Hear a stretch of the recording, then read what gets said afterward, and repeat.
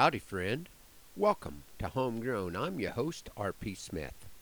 I had some help from my sons Wyatt and Zane and my mom moving the cows home from the river place, and calving season is well underway.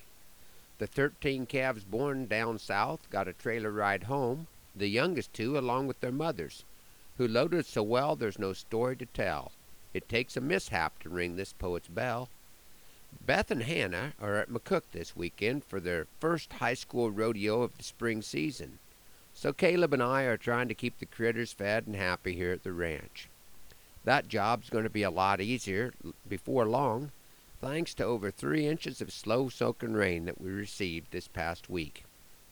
Caleb turned 16 yesterday, and I hope that as a licensed driver he can break the streak his siblings have set of wrecking at least one automobile. Although, to be fair, my son Wyatt never rolled a vehicle.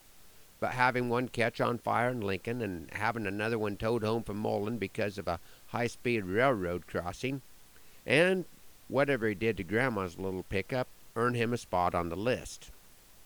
It is hard to believe it's been 16 years since Caleb came into our lives. My friends at Burr Oak Church still make reference to the empty womb announcement that Sunday morning 16 years ago. I'm very proud of the man that Caleb has become, and very thankful that the Lord brought him through his early health challenges that were taken care of with an open-heart surgery at 6 weeks of age. We continue to be amazed by this shooting, wrestling, sometimes studious, hopes-to-be bronc-riding son of a cowboy poet. Let's take a little ride back in time and revisit the first story that Caleb inspired, the Ballad of Billy Reuben. He rode in from Jauntis County. On his head there was a bounty. He knows it's best to always keep on movin'. A nasty sort of feller, he can turn some folks plumb yeller. The dirty bugger by the name of Billy Reuben. Travelin' only by the night, preferrin' darkness to the light, preyin' on the innocent and weak. His friends were mighty few, though it increases revenue.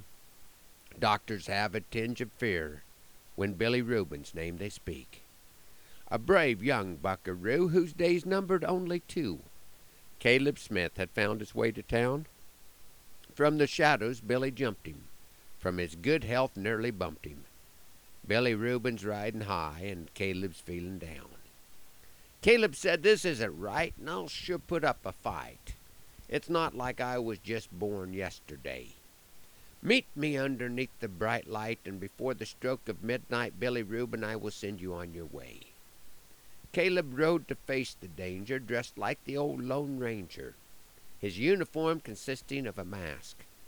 He took a little squirt at a nurse that stopped to flirt. Then brave Caleb sat about his task. For days they battled on, from dusk until the dawn. Billy Reuben would be down and then back up. Caleb suffered from exposure while trying to find closure in his conflict with the dirty, low-down pup. He finally got the chance to take the fight back to the ranch. On his home range, he could win the final round. Wearing his bright wallaby belt, the final hand was dealt, and Billy Reuben was wrestled to the ground. In a voice to make you shiver, Caleb screamed, "I'm no chicken liver." The battle ended in a final rousing shout. It was messy in the end, but well worth it, hear me friend. Billy Reuben was finally pooped out. I hope that you homegrown listeners will get out this week and see my friends the Bar J Wranglers at one or both of the concerts that they're putting on in the area this week. They will be at the Merriman Center in Kearney on Thursday the 28th and at Homewood Trail Bible Camp on Friday the 29th. These guys play Western music as well as anyone going down the road, and they don't come down our road all that often, so you don't want to miss this chance to hear them on our home turf.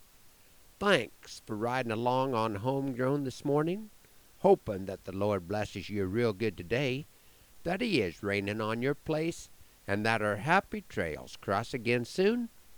I'm R.P. Smith.